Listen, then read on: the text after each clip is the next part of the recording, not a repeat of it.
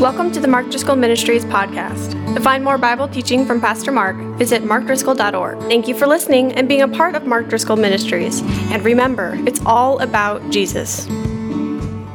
It's a four-part series. First week was the law of seasons, and we looked at the fact that your life has seasons, and then each year of your life has a season. As you know the seasons, you're able to prepare for the next season and also sort of make the most of the season you're in. Today we're going to deal with the second law, the law of planning, and then the third law will be the law of wise counsel, and the fourth law will be the law of knowing God's will.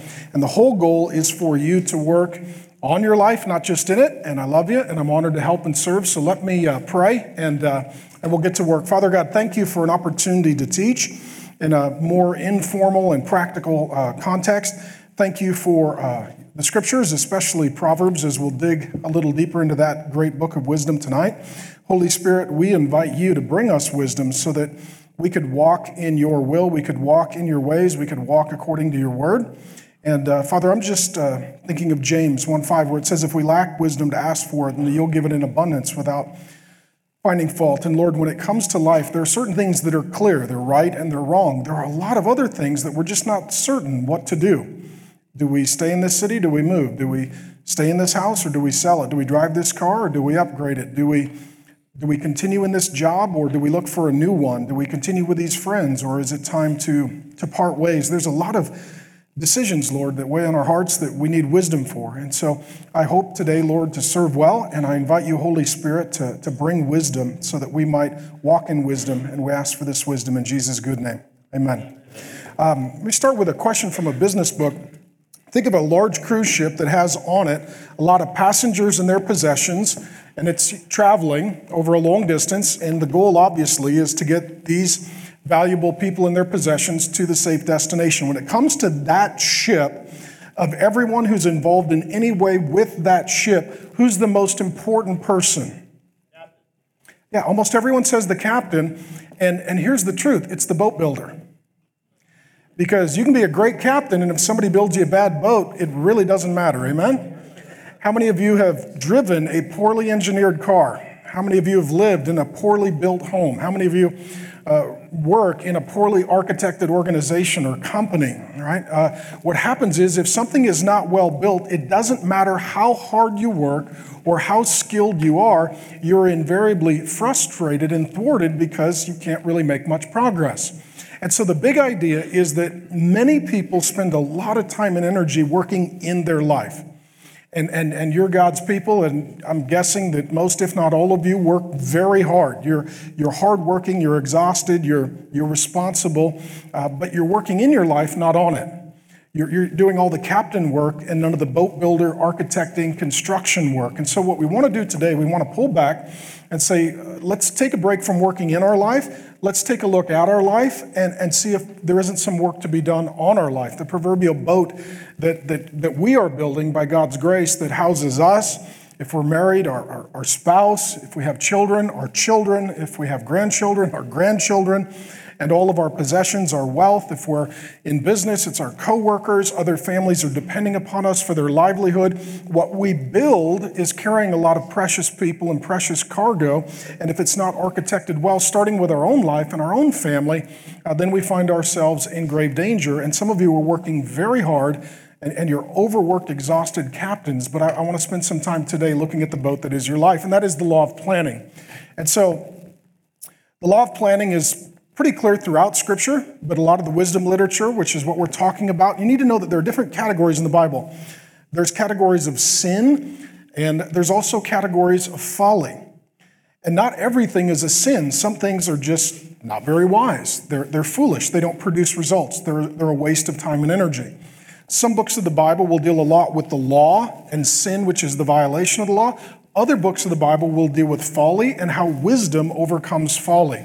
And so the wisdom literature, the Psalms, the Proverbs, Ecclesiastes, Song of Solomon, Job, James, those are all wisdom books in the Bible. So Psalm 20, verse 4, may he grant you your heart's desire and fulfill all of your plans, right? It says that the Lord wants to know what your plans are, and then he wants to help you architect those plans, and then he wants to help bring those plans to pass. And Proverbs 12:20 says, deceit is in the hearts of those who desire evil, but those who plan peace have joy. What he says is you can either plan for good or evil. People who are evil make plans. Some of you know this. There are people that are trying to harm your marriage. They're trying to destroy your family. They're trying to date your teenage daughter. They're trying to, hostile takeover or put out of business your company. There are people who plan evil. And so as God's people, we need to plan for wisdom. We need to plan for peace. And if we don't have a plan, then ultimately we find ourselves in a position we are being attacked, overcome, and overrun by those who have a plan to do harm and evil. And I would encourage all of you not to have a plan for evil, but to make plans for wisdom and for God's goodness. So let me continue down this law of planning.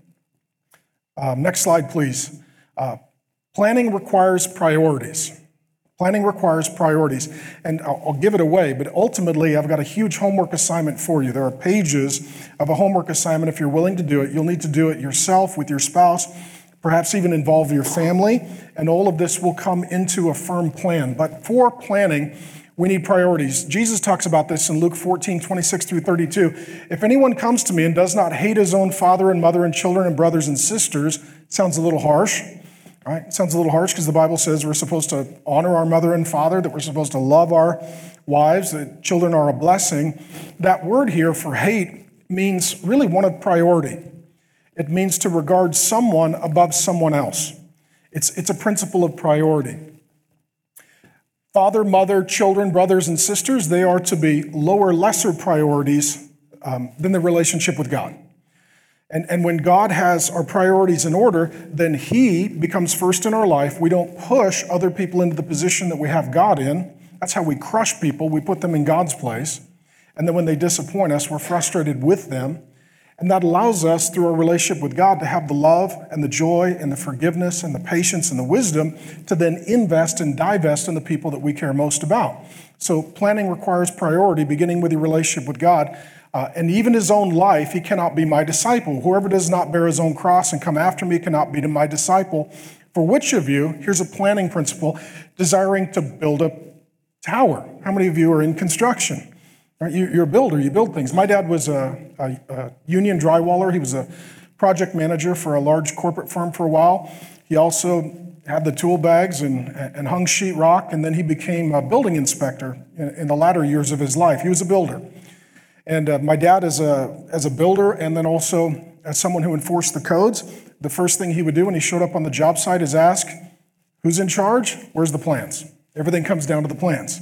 You can't build anything without a plan, and you can get in a lot of trouble if you start building something without a plan. Some of you have tried that, and that's why you're former construction workers. You got to have some sort of plan, right? Which means we go get the architects, they then hire the engineers, everybody makes sure that the math works, and then we put together a plan that fits whatever the codes are, and then we bring in those who are the potential builders. They give us a bid for materials and labor, and then you decide, pencil it out, is this worth building or not? Will it stay up? And then secondly, when it's completed, is it something that is actually worthwhile, or are we going to go upside down and lose money? And so Jesus is using this planning priority as a principle, does not first sit down and count the costs, whether he has enough to complete it rather. Otherwise, when he has laid a foundation and is not able to finish, all who see it begin to mock him, saying, this man began to build and was not able to finish. I don't know if you've gone out, I think it's the 10, you just head west. There's a huge racing track that they poured the stands and they poured the infield and then left. Just think how much time and energy and money was spent on that, and it didn't come to fruition. It was mothballed. Nothing came of it. Massive loss. And what he's saying is some people, they just are working very hard, but they don't have a plan. And as a result, they either don't complete what they're building, or what they build doesn't sustain itself and it collapses. This can be a marriage, a relationship, a business, and or a ministry. And some of you are hard working, but you're not smart planning. And smart planning precedes hard working, and it requires both. This man began to build and was not able to finish. Or what king going out to encounter another king in war will not sit down first and deliberate whether he is able with 10,000 to meet the one who comes against him with 20,000? And if not, well, The other is yet a great way off. He sends a delegation and asks for terms of peace. He says, consider it in war. Imagine a general in war said, I don't know how many there are or what they have. Let's just run ahead and find out. And then all the men die. And people do this with their family. I don't have a plan. Let's just go forward. Okay, you're going to hurt your family. I have a business. Don't have a real business plan. Let's just go forward and see what happens. Well, I'll tell you what's going to happen. You're going to meet resistance, and ultimately you're going to suffer. And there are certain times, he says, when you're planning, you plan for war. Other times you plan for peace. And you say, this is not a war we can win, and we need to make alternate plans. Okay? And here's the big idea. Sometimes Christians will just almost legalistically push one another to double down, work harder, try harder, do more, work harder, try. Some of you are there. And what you're building is not well architected, and as a result, when it comes to your family, when it comes to your business, when it comes to your ministry, the problem is not your effort, the problem is the lack of wisdom in your plan. Okay? Next slide. So what are your priorities? Jesus here is saying, first priority is me, and it can't be you, and it can't be your spouse, and it can't be your kids, and it can't be your mom, and it can't be your dad, and it can't be, your grandkids. They're all priorities, but the first priority has to be God, and everything we build has to be with God first. God, who are you? What do you say? What do you want? How do I build this in a way that is integrous toward your desires? This would be my recommendation, but it's something to consider. God first, that's what Jesus just told us. And then your spouse, there's your covenantal relationship. And then your children, and maybe if you're a grandparent and your grandkids are nearby your grandkids, okay? And then your work. You got to pay the bills. Ministry and or your hobby. And what this does for us is it establishes for us our priorities for planning. So you think, okay, I need a plan for my relationship with God. I need a plan for my relationship with my spouse if I'm married or get married. If we're going to have kids, I better have a plan for my kids. If we're going to have grandkids, I better have a plan for my grandkids. Where are they going to go to school? Where are they going to go to church? What is the lifestyle we will have for them? If you're going to work a job, you better have a plan for your career. If you're going to be doing ministry, you better have a plan to make that part of your life and fit that into your priorities and schedule. And if you have a hobby, you better have a plan for how that fits in with all your other priorities, and it better not leapfrog your priorities. And so what happens is the principle of jealousy is God is a jealous God. Jealousy is not always a bad thing. Right? I'll tell you, if I come home tonight and there is a guy sitting at my dinner table with my wife and my kids, and he's sitting in my chair, and I ask, what are you doing here? He says, well, sometimes you eat here, sometimes I eat here. There's rotating priorities in this household. I'll be doing ministry from a jail cell because that makes me jealous. Amen? That makes me jealous. Right? That's my seat. This is my house. That's my wife. These are my kids. That's my plate. You need to get up out of my chair. That's mine. And some of you say, are you jealous? 100%, for sure, because that's my place. What you need to know is God is jealous for his place. God's jealous for his place. And what happens is, what we will do is we will take one of our lower, lesser priorities, we'll put it in the first position, and then we'll tell God, you need to bless my business. You need to bless my marriage. You need to save my kids. You need to fix my problems. You need to, whatever the priority might be. And oftentimes God is saying, I don't mind loving you and helping you and serving you, but I'm jealous that someone or something is in my place and you're using me to get the thing that you really want, and I'm not your highest priority. And there's a whole stream of Christianity that basically says God exists to give you your highest priority. God is not your highest priority. You use him as a means to an end. God gets jealous because he should be in his place. First priority. And then what happens is your spouse will get jealous if another priority leapfrogs them. Let's say you're a man and your wife says, man, your hobby takes a lot of time, a lot of money, a lot of effort, and we all have to work around it because it takes up the time and energy in the schedule first. How come it's such a high priority? Oftentimes then the argument ensues, well, hey, I need time with the guys. It's not a bad thing. No, it's not a bad thing, but it's in the wrong place. You can have a good thing in the wrong place, and that's where it becomes a problem, and it triggers jealousy. What happens as well, oftentimes, a Couple gets married, they're the priority until the children are born. And then all of a sudden, the children are so demanding, or they're so delightful, either way, that they take all of the time and energy, and now the spouse feels very sort of displaced and misplaced. And it is saying the children are a priority, but the marriage is the highest priority. That work is a priority, but God is a higher priority than work. That other things are important, but they're not as important. So when you're thinking through your plan, you're thinking through first principles and first priorities. Many people I talk to, even Christians, they do not actually have written out with their spouse and their kids what their priorities are. So when the family goes to make decisions, they're just sort of making it out of midair. Imagine in the United States of America if we had no constitution and now we're just trying to establish laws and adjudicate differences. Right? Your family, your life needs a constitution. It needs the basic, essential priorities, and everyone needs to know that. And then the budget and the schedule needs to reflect that, because a priority is not just what you feel, it's what you do. It's what you do. How you spend your money determines your priorities. How you spend your time determines your priorities. And the principle of priorities is one where we need to actually think about that. And then what you need to realize is there are some people and things that are just not able to make the list. Some of you, when you do this homework assignment, you'll say, I have 27 priorities. You can't. Unlike God, you're finite, limited time, energy, and resources. You can't just keep adding to your responsibilities. At some point, if you're going to put someone or something off the list, you have to take someone or something off the list.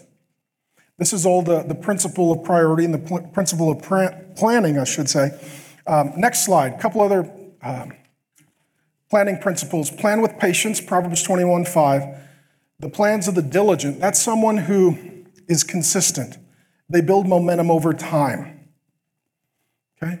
This is someone who is patiently cultivating their relationship with God, their relationship with their spouse, their relationship with their kids, their income stream in their business, their effectiveness in ministry, whatever the case might be. It was interesting. Last year, we were watching NBA playoffs. Any of you watch Steph Curry? He's like a video game, right? I mean, the guy's 15 feet behind the three-point line. Nobody's defending him because he's out of range, but for Steph Curry, there is no range. And so he'll throw it up from anywhere. And immediately my son said, Dad, let's go shoot hoops. And all my kids are trying to start as Steph Curry, right? We're on the basketball court, and my 10-year-old is literally on the other side of the half-court line throwing it as far and as fast as he can. And you know what? He didn't make a lot. Because, to shoot like that is diligence.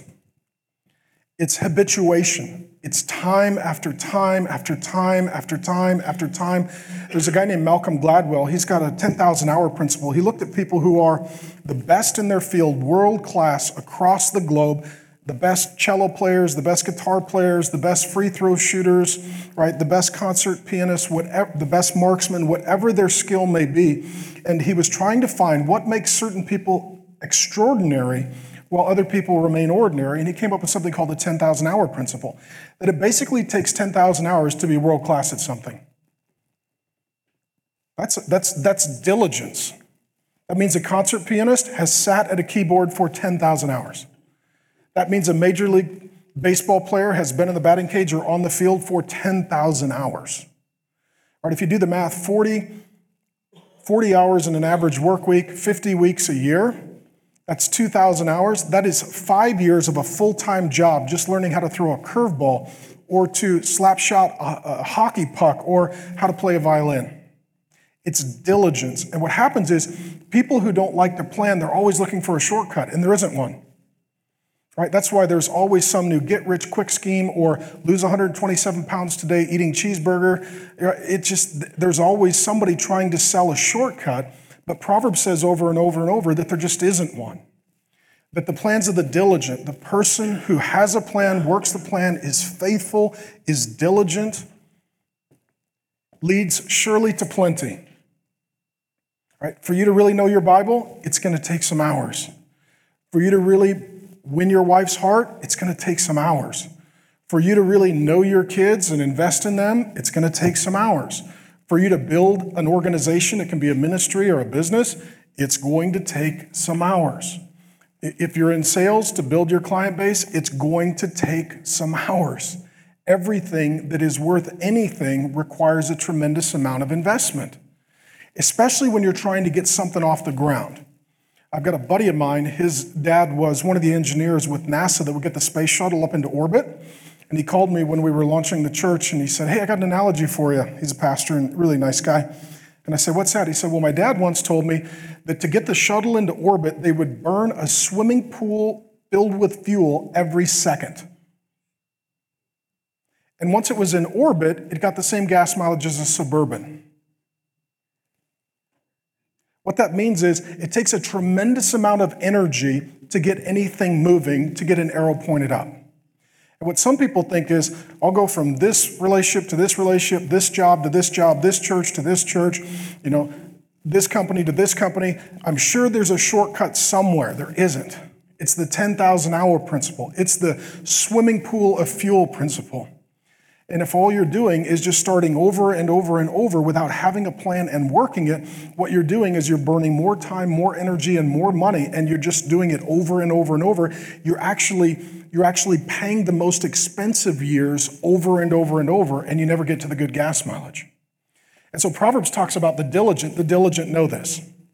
It takes a while to get something going. It takes something to keep it going, and ultimately momentum is gained slowly and lost quickly, so you need to work very diligently. But those of everyone who is hasty, surely to poverty. What he's saying is, you can't rush it. What he's saying is people who quit, they give up too early. People who don't see things through to completion. People who don't have a plan, so they don't know what their next step is. For those people, it's a lot of pain. I say this not to discourage you. I say this as someone who speaks from personal pain and experience. I've done this myself. A good friend of mine, he's a pastor, he says, it's important to let other people pay your dumb tax, right? You learn by making mistakes, amen? So you find somebody who's learned by making a mistake and you let them pay your dumb tax. That's what Proverbs is all about. It's taking the life examples of others and saying, okay, you see what they did? You see how it worked? Let them pay your dumb tax. Be diligent, don't be hasty. Make a plan and work it. Don't just keep looking for a shortcut. So that's planning with patience, also planning with prayer. Proverbs 16:3, commit your work to the Lord and your plans will be established. Now, what we tend to do when it comes to prayer, we make a plan and then we ask God to bless it. What we need to do is ask God what the plan is.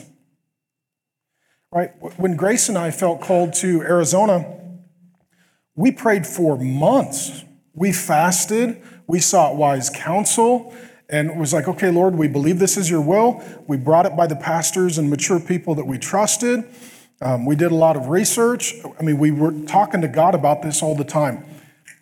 A foolish person either doesn't talk to God or projects their own desires onto God and assumes that that was his voice when it was their voice. Prayer is not what you do after you plan. Prayer is what you do before you plan, as you plan, and after you plan. It's part of the process. It's running everything by the Lord, who knows the future, and he will be the one who's most able to help you to prepare for it. When it comes to planning as well, next slide, please. Planning with pivot. This is an awkward point, but let me make it. Proverbs 16:9, the heart of a man plans his way, but the Lord establishes his steps. What he's talking about is having a plan and then the Lord being able to pivot you. Okay? There are certain leaders, they're process leaders. Other leaders are pivot leaders. Let me tell you, there's basically two kinds of leaders. Process leaders like to do all of their homework, all of their research. They're risk averse. They consider the downside. They're looking for things that could go wrong. They're seeking counsel. They're running research and development. They're getting all of their facts in order. And their hope is to get a process that will lead to the desired outcome. This can be in engineering. This can be in the field of whatever it might be.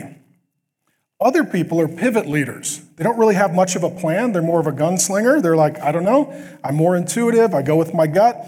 I'll get there. And if I make a mistake, I'll just I'll just pivot. I'll just change course of direction. Momentum is very important to me. So as long as I'm moving, I don't care. I'll take 2 steps to the left and I'll take 1 step to the right. As long as I'm moving, I'll be pivoting. Now, the problem is, if you're only a process leader, then you will put faith in the process, not in the Lord. And you'll be committed to the process even when the Lord is redirecting your steps and causing you to pivot. Some of you guys are like that. You'll make a plan, and then you think that the plan is all in red letters, and Jesus wrote it, okay? And then you're committed to it like it's a book of the Bible. That's just your plan, and all plans are in pencil. All plans are in pencil. So we plan, we pray, we prepare, we give it to the Lord. We seek to work our plan for our family, for our business, for our ministry, whatever the case might be. And then we have to course correct. Okay, that didn't work. I learned something new. Variables have changed. I need to pivot. The guys who are only pivot guys, they like the freedom, they like the flexibility, they like the speed by which they can change, but without a plan, they're like someone who's heading out for a road trip and doesn't have any destination in mind. Right? They have too much confusion, the pivot leader does. The process leader has too much control. For the process leader, their highest value is control and order. For the pivot leader, their highest value is freedom and flexibility. And what I'm saying is, you need both. You need a process, and as you're working your process, to be able to pivot. And that's what he says here. The heart of the man plans his way. There's a process, but the Lord establishes his steps. He's going to pivot him. He's going to move him. Proverbs 19:21. Many are the plans in the mind of a man, but it is the purpose of the Lord that will stand. You can have your plan, work your plan, walk your plan, and be open to God redirecting your plan. How many of you have seen this in your life? You're like, I thought this is where we're going and what we're doing, and we went there, and we met somebody, we learned something, and now we're going this direction, and we believe that was the Lord course correcting us. Does that mean that you didn't hear the Lord? Does that mean that you were wrong? Does it? No, this is just the faith walk. We walk by faith, not by sight. We have a plan to see as far down the road as we can, and as we venture down the road, now we see more, or we see more clearly, and the Lord reveals and he redirects. That's just the way that it goes. Don't be discouraged by that. You pivot guys will use it as an excuse. That's why I never have a process or a plan. Everything changes, so that's why I don't have a plan. And the process guys will be paralyzed to change in the face of adversity. That's why sometimes even large companies that have been very successful go into a decline cycle because they continue to work the plan that used to work. And they don't pivot and alter and change. You need both. Next one, planning principles. So I'm going to give you this big homework assignment. Okay, you don't have to do it, but if it helps, I hope it helps. This is what I do with my family. This is actually what we do. When I talked about seasons of life and annual seasons, particularly when there's been transitions in our life seasons, my wife and I literally do this project. This is what we've done for years. So a couple of principles as you're working on your plan. Work on a vision plan for your family with your spouse. This is what Grace and I do together. Right? The Bible says that she's my helper because I need a lot of help. Right? It's obvious. The Bible says in Proverbs that a prudent wife is from the Lord. That without grace, I'm just not as good. She sees things for the family and ministry, vocation, career that I don't see. Same with me. That's why we're better together. So Grace and I actually work this plan together. And what this brings vision to your family. Division literally means two visions. And what oftentimes happens in a home, a husband and a wife have not done the hard work of a unified vision. And the result is they've each got their own independent vision. That is, by definition, division. And a lot of the fights in the marriage over whose vision will be implemented as opposed to the couple agreeing on their vision for their life. Where will we live? Where will our kids go to school? All these questions that I've got in your homework assignment. Once you agree on the vision, now you don't have to argue and fight over what the vision is. Now you can work together to implement the vision. Some of you, the reason you're having a hard time even getting your family or your business to move forward, somebody you're in business with, they have a totally different vision than you. Your spouse has a very different vision than you. Or your children have a very different vision than you. And you have division. And you can't move forward together building because you haven't agreed on the architecting blueprint. Does that make sense? So I want to pull back and get rid of a lot of the fights that maybe you're even having with your spouse and saying, let's have the Google Earth big picture discussion before we drill down into the particular details of life. Number 2, know the difference between a view, a voice, and a vote. When it comes to making a vision plan, you got to decide who gets a view. They get to see what we're working on. Who gets a voice? They get to speak into it. Who gets to vote? There are parts of our vision plan that we include the children in for 2 reasons. 1, I want to consider them. 2, I want to train them. If all you ever do is tell a child what to do, they're not going to grow up and learn how to be wise and see the future and make a plan and prepare for it. And let me just say this with girls, if all you do is raise a daughter who just does what she's told by a man, that's a dangerous thing. Because as long as that man is her loving father, maybe she's safe, but if she doesn't know how to think for herself, see the future, and have a plan, then when other men start telling her to do things, she will obey them as well, and that's a very dangerous place. So we invite our sons and daughters into the plan. So for example, before we moved to Arizona, before we planted this church, before any of this started to unfold, Grace and I, through prayer and planning and preparation, we came with a unified vision that included the children. So when it came to the family plan, there were only 3 votes: God, Grace, and myself. That's it. And if my young son, who I love with all my heart, if he said, I want to go to California because there's Disneyland, I would have said, I love you, but you don't get to vote. I've got 5 kids, they would outvote us, right? Grace and I would be, homeless, spending all our time at Disneyland, drinking Mountain Dew for breakfast if all the kids got to vote, okay? Some of you, the problem is you will call a family meeting and you'll say, okay, we got a decision to make. What do you guys think? Now they think that they're a jury that's convened and they get a vote. How many of you have done this? And all of a sudden you're like, uh-oh, we just got outvoted by everyone in elementary school on what we're doing with our finances. This was probably not the most brilliant moment we've ever had in our parenting, okay? So what happens then is you got to tell the kids, I tell the kids, there are things I will tell them you get to vote on. Where are we going on vacation this year? Where do you want to go out to dinner? You guys vote? Okay, fine. There are other times I'm like, you're not voting on this. You're not voting on this. When we first moved here, my kids didn't want to go to school. They didn't know anybody. They're like, that's it. I'm dropping out. You're in 5th grade. You don't get to vote on that. You're going to homeschool me. We're not voting on that, right? Mom and dad get to vote. But what we do allow the kids to have is a voice. You can talk to us about this. You can speak into this. And I always tell this to the kids, the more responsible you are, the more freedom you'll have. So if you want more freedom, you need to be more responsible. For the kids that are more responsible, we give them a voice. So we'll ask them, what do you think about this? What do you think about that? We're thinking about starting a church. I wanted the whole family to have a voice in that. We're not voting, but a voice. And I wanted to hear the voice and the heart of every member of my family. And it actually wasn't my idea to plant the church. If my recollection is correct, it was my teenage son's idea. They came up to me, Dad, we miss your preaching. We're a ministry family. How about if we plant a church together as a family? We'd all like to do it as a family project. They had a voice. They got to tell me what was in their heart. There are other things that you got to determine who in the family gets a view of. Maybe you're thinking about moving, but you haven't reached that decision yet. It may not be time to give a view to the kids because you'll freak them out, right? You may be exploring at work your opportunities, but it's not time to give your employer a view into the thought that you might be leaving. It's a little premature.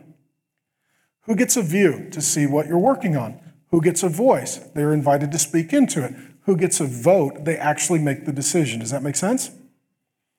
And so when we make these plans with a family, I'll tell the kids, okay, you get a view of this, or you get a voice on that, or you get a vote on this, and we'll make it clear.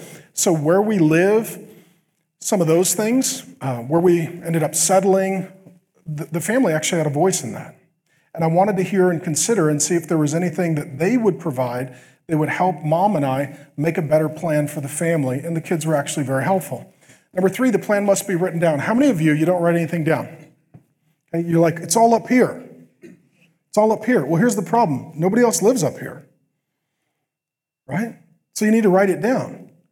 A vision has to be written down so that it can be shared, right? I mean, A lot of plans are in the Bible and they're written down so that we can see them. You want to write these things down so that they're clear for you, but then you can share them with your wife, with your kids, with your friends, with wise counsel, with your employer, with ministry partners, whatever it is. You want to be able to write that down. Consider the downside and be realistic. How many of you, when you make a plan, it's not a plan, it's a fantasy. Right? Some of you are like, I'm going to lose 100 pounds this month, and I'm going to double my income. And no, you won't. Right? And if you do, you're going to jail because you stole a lot of money from somebody, okay? And you didn't have a plan. Many times you make a plan, and what a plan is a realistic goal that has faith, but is not ridiculous fantasy, because what happens with some people, they will basically exchange a fantasy for a plan. When it doesn't come to pass, then they lose all hope. You want to build momentum by having a plan that is faith-based, so it's going to take some God to pull it off, but you want it to be reasonable enough that it actually can come to pass. You're not going to lose 100 pounds immediately. You're not going to double your income immediately, right? You're not going to fix a broken marriage with a woman that you've been cruel to immediately. You're not going to take a wayward child who's very rebellious and recourse correct immediately. God can do a miracle. I get that. But most of the time, it's going to take more time, and you need to be reasonable in your plan. Include fun and a margin for error. Some people make a plan, and there's no room in the budget or the schedule for fun. How many of you grew up in that home? Your dad's like, we're going on vacation. You're like, no. There's no fun planned. We're driving all day. You know, everything is so plotted out that there's no opportunity to really have fun. We have in our budget, we have in our schedule a lot of fun, so we plan trips and holidays, and that's part of the voice that the kids get. Where do you want to go for spring break? So we're going to go to California. Okay, what do you want to do for Christmas? We want to stay home. Okay, what do you want to do for summer? We want to go to the lake and, go swimming. Okay, great. Those are all reasonable things. I've heard your voice. Mom and I will make a vote, and then we'll make a plan, and then we'll execute the plan, and the plan will end up with a lot of inner tubes and kids getting flipped upside down on the lake. So we'll make a plan for fun. Include fun and a margin for error. You can't get your budget, your schedule, your life so planned out that you have no margin, right? Life is imperfect. Things are going to happen. Accept the size of your plate. This is an issue of capacity. Some of you, you're basically the kind of plate that they put a roll on. That's your capacity. Some of you are a dinner plate. Some of you are a platter. Some people just have more energy and capacity than others do. Some of you have massive relational capacity. Some of you, 2 friends is a lot, right? That's what you can handle. Some of you, business-wise, you can manage hundreds of people in your company. You have massive plate-size capacity. Others of you, you're a solo worker because basically managing yourself is about what you can handle. That's your capacity. And what happens is sometimes when we make a plan, we don't include in that plan our actual capacity. And you need to be reasonable with your capacity. Number 7, then, take something off your plate whenever something is put on your plate. How many of you, you've got your plate and you're like, well, I've got my job and my hobbies and my friends and my family and my ministry, and you just keep stacking things up. What happens eventually is things start falling off and they start sliding off and you can't keep up. I'll be honest with you, today I kind of found my limit a little bit. I woke up totally tired and just mentally a little foggy and a bit overwhelmed and snowed under with everything that I'm responsible for.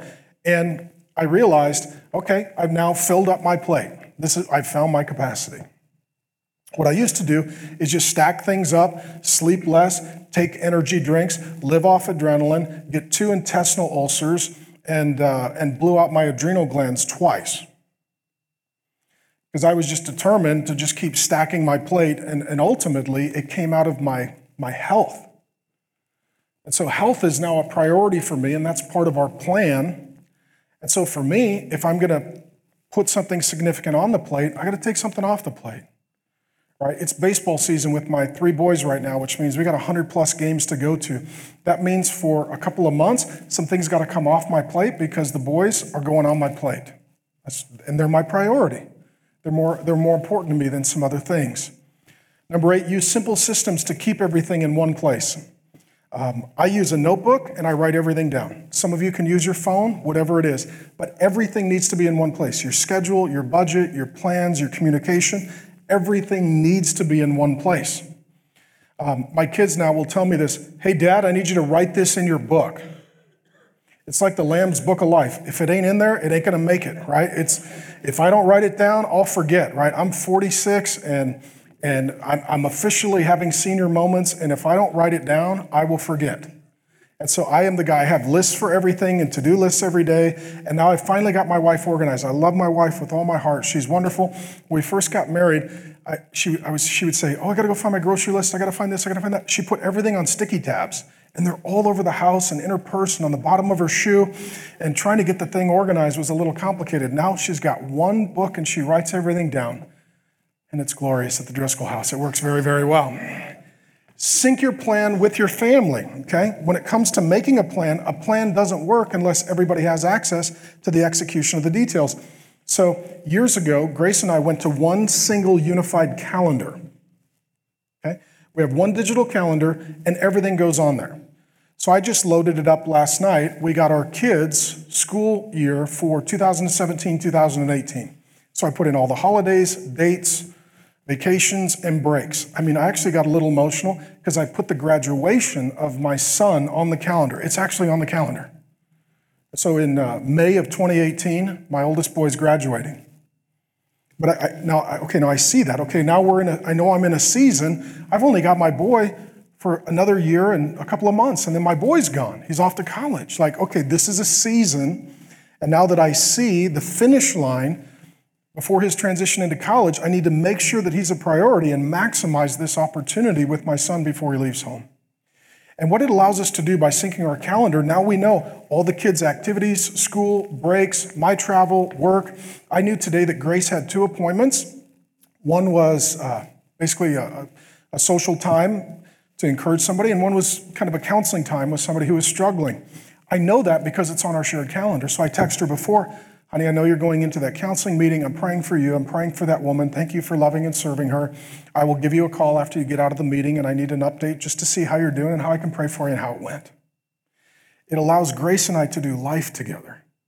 We know what one another is doing. How many of you come home from work, your spouse comes home from work, maybe you've got your kids, and then it's just total chaos erupts.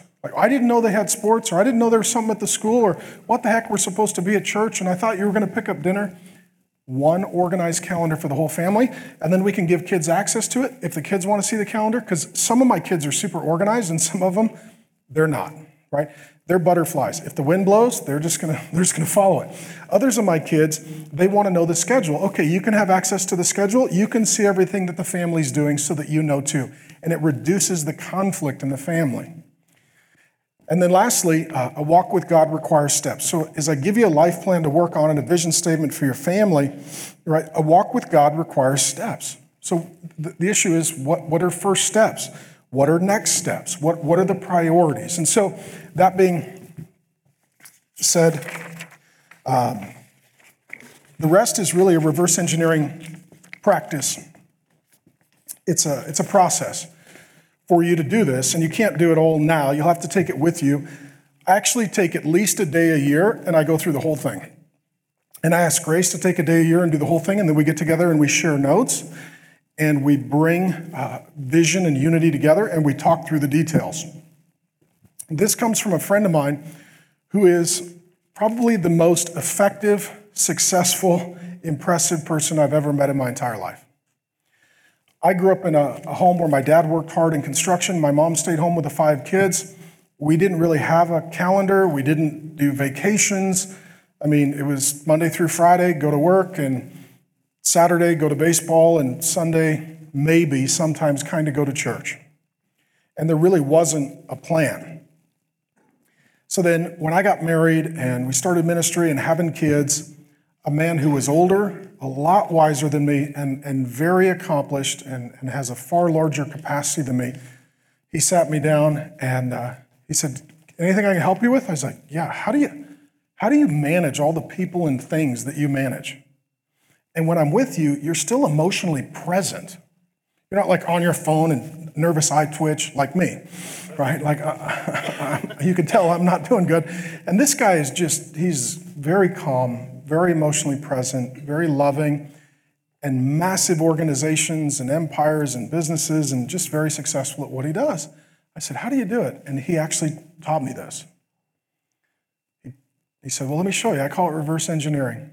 He said, so what I do, I look as far down the road as I can see. He said, sometimes that's only a few months. Sometimes that's years. Sometimes that's decades. Be it your family or your marriage or your kids or your health or your business or your ministry. He says, what I do is I look as far down the road as I can see, and in each of those categories, I start to think, okay, God, where do you want me to be in my marriage in 2 years? Lord, when in my Bible reading and prayer, where do you want me to be in 7 years? God, with this daughter of mine, where do you want me to be in 3 years? God, with my weight and my health, where do you want me to be in 4 years, 2 years, 4 months, 2 months? Lord, with my finances, where do you want me to be in 2 years, 5 years, 10 years, 20 years? He said, I look as far down the road as I can anticipate. He said, my wife and I pray. We seek the Lord for wisdom. We seek wise counsel for input. And then we put together a plan, and we agree that we're going to pursue those goals together in unity, building momentum toward those objectives. So there's a process. And then as things change, we pivot. We make adjustments as the Lord redirects our steps. And so what I'm sharing with you is a modification of that, and I've broken it down into categories of your soul, that's your spiritual life, your physical wellness, your wealth, your possessions, home, car, etc., your relationships. And what I'm going to ask you to do and ask your wife to do, if you are married, is to, at some point in the near future, take this little informal, non-scientific survey and see how you score out. You may say, I feel like I'm doing really good in relationships and really poor in finances. Okay, then that's the first step. I feel like I'm doing really good in finances, but my walk with God is not great. So that is my next step and my priority. In addition, then there's another section on making changes. Things that need to go in your life, things that need to come out of your life, people who need to go in your life, people who need to come out of your life, things that you can hand off, daily habits, weekly schedule, holidays, and if you don't plan the holidays, they can be very unpleasant, and also annual routines like family vacations. So, we do this as a family, and it actually is something that's fun. So I'll bring to the kids, spring break is coming up here, second week in March. Kids, what do you want to do? Dad, we want to go to California. Okay, that's what we're doing. Make a plan, get it on the calendar. We're all busy looking forward to it. This summer, we know when our vacation is. We know where we're going, what we're doing. Hotels are booked. Everything's set. Flights are booked, ready to go. It's in June, nailed down. Everybody knows it. We're looking forward to it, making plans. Lord willing, it'll be really great. We know what we're doing for Christmas. Last year was our first year. We went to the family. I convened a meeting. I said, you guys aren't voting, but you have a voice. What do you guys want to do for Christmas this year? Every year we go, back up to where the grandparents are. They're like, we want to stay here and we want to go to the Grand Canyon. We've never been to the Grand Canyon. Okay. Well, your mom and I will think about that. We decided, we vote yes. We felt like that was God giving us permission. Set aside in the budget, set aside in the schedule, make the plans, book the place. We went up. It was one of the most enjoyable Christmases we've ever had. Because we all knew what we were doing and we were all pulling in the same direction. It was something that we brought the children along because they had a view of the process. They had a voice on the decision. Mom and I made the vote. We made the plan, and then everybody marches together. I'm going to close in prayer and let you have a little bit of discussion. I know that your life is difficult. And I know that your business is difficult. I know that your family is difficult. I know that your life stage is difficult. And I know that a guy like me sometimes has never been in your shoes, has never had to do the kind of work that you do, has never had to run the kind of company that you run. And so a guy like me will get up and sort of just yell, do more, try harder, be better, toughen up, knuckle down, and honestly, I love you. And if you love God, you want to do the right thing. And sometimes you just don't know what the right thing is, or you don't know how to get to the right thing. And so I believe that God will give you wisdom for your business, because a preacher doesn't know about your business. But a preacher knows about wisdom, which can help you put together a plan with those who do know your business for your business. I want the same for your family. I want your life to be one that is not perfect, but is making progress, and at least you and the people that you work with and you love and you enjoy and you do life with, there's some unity, there's some harmony, there's some vision, and as a result, you can get some forward momentum together. That's my hope for you. I did not do this well. In the early years of our relationship, I did not do this at all, and as a result, we had a lot of conflict between Grace and I, and the holidays were the most painful times because we never had a plan. The vacations were always a total Chevy Chase movie. It was a total disaster. Things would fall apart, and we hadn't anticipated them or prepared for them or left margin for them. And we would both look at one another just like, you fix it. No, you fix it. How about we fix it? Let's look down the road. Let's make a plan. Let's be honest about where we are. Let's seek the Lord in wise counsel in the Lord's will. Those will be the next 2 lectures. And let's move together in that direction with a process and then pivot as the Lord leads. Does that make sense? It actually brought tremendous unity into our marriage, and I believe that God blesses unity, and it created momentum, and it's actually made life a lot better. And we've just come through, so let me close with this. This is all sort of a verbal process, but so we were living out of state, resigned, felt like it was time to transition. We then sought the Lord. Lord, where do you want us to go? Because now we have a map of earth, and we have to narrow it down. A little overwhelming, to be honest with you. And the kids, they wanted to vote. They were all voting for Sydney, Australia. The kids are like, we're voting for Sydney. Like, you don't get to vote. We're not all becoming Australians because you guys voted, okay? We're going to stay in America. So we felt called to Phoenix and then went through a process of confirming that as God's will. Well, we moved down to Phoenix and got a VRBO, vacation rental by owner, and our plan was we're not going to buy a house right away because we don't know where we're going to end up or what neighborhood we want to be in. The valley's 500 square miles. I don't know the place. It's too big. We need to get our mind around it. And a few vision trips wasn't enough. And so we did a vacation rental home by owner, and then we had our house for sale up in Seattle with all our stuff in it. Some of you know the story. A 200-foot tree fell on our house up in Seattle. That was for sale. And who's going to buy that? Tree house? It's like a 200-foot tree fell on my house. Chop my bedroom off. I show up. My bed is like 50 yards away in the woods. That's if I would have been taking a nap on a Saturday, which I do because I'm old, I literally would have died. And I thought, okay, well, this is a pivot. I can't sell the home because it's destroyed. It's going to take months to fix the home. All of our possessions are in the home, and now I can't even secure the home, right? Everything has to pivot. But Grace and I prayed, we sought wise counsel, we put together a plan. And God honored that plan. He located our family into a perfect home for our family, perfect location. Our plan was, Lord, we don't want to be more than 20 minutes from work or from school. It's less than 20 minutes to the kids' school. It's less than 20 minutes to the church. We prayed, Lord, where do you want us to have a building? God gave us this building.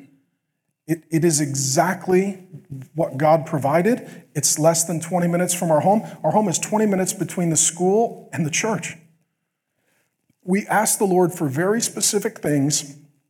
We prayed, we sought His will, and we were patient, at least Grace was, and the Lord provided. Does that mean everything's going to work out for you? I don't know. I hope so. But I know if you don't have a plan and you don't have wisdom going into the plan, and you and your spouse and your family, if you're married, are not working that plan together, then it will be very hard for life to come together when there's a lot of division. And one vision helps to resolve that. And so I have just come through the most challenging season of my entire life by a long shot. And we're good. Grace and I are good. The kids are good. Church is doing good. House is good. Life is good. It's not perfect because I'm involved. but it's good. You know what I'm saying? And I have more peace and more joy and more certainty than I ever have. And in the middle of it, people would ask me, how are you doing? And I finally just said, I don't even know how to answer that question. Here's what I do know. I'm in God's will. I don't know how I'm doing, but I know that I'm in God's will. Because I know what God's will is, and I know that we're walking in that together as a family. And so I don't know what that will produce as results, but I know that in my soul, I feel very much at peace. I feel unified with my wife. I feel at harmony with my children, and I feel the presence of God, and I believe we're in God's will. That's what I want for you. I want you to march forward with that kind of confidence after getting some time with the Lord, and if you're married, with your spouse. So, Father, thank you for an opportunity to serve. Lord, I confess I have done all of this wrong. I have made all of these mistakes. And it was wise people, seasoned people, older people, godly people who came and helped me to learn these things. And Lord, so much of it is just found in the great book of Proverbs. Lord, it is amazing to me that the Lord Jesus could say, I don't just do whatever I want to do. I do what the Father told me to do. And I don't just say whatever I want to say. I say what the Father has told me to say. What that means is Jesus knew what to do and he knew what to say. As a result, Lord Jesus, you could proceed forward with a lot of confidence because you knew you were walking in the will of the Father.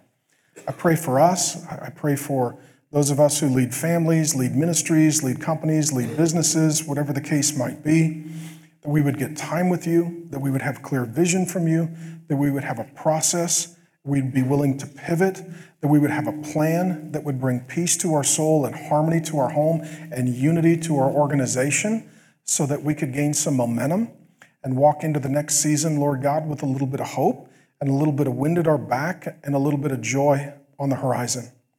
And Lord, thank you for the way that you've been incredibly faithful to my wife and I and our kids.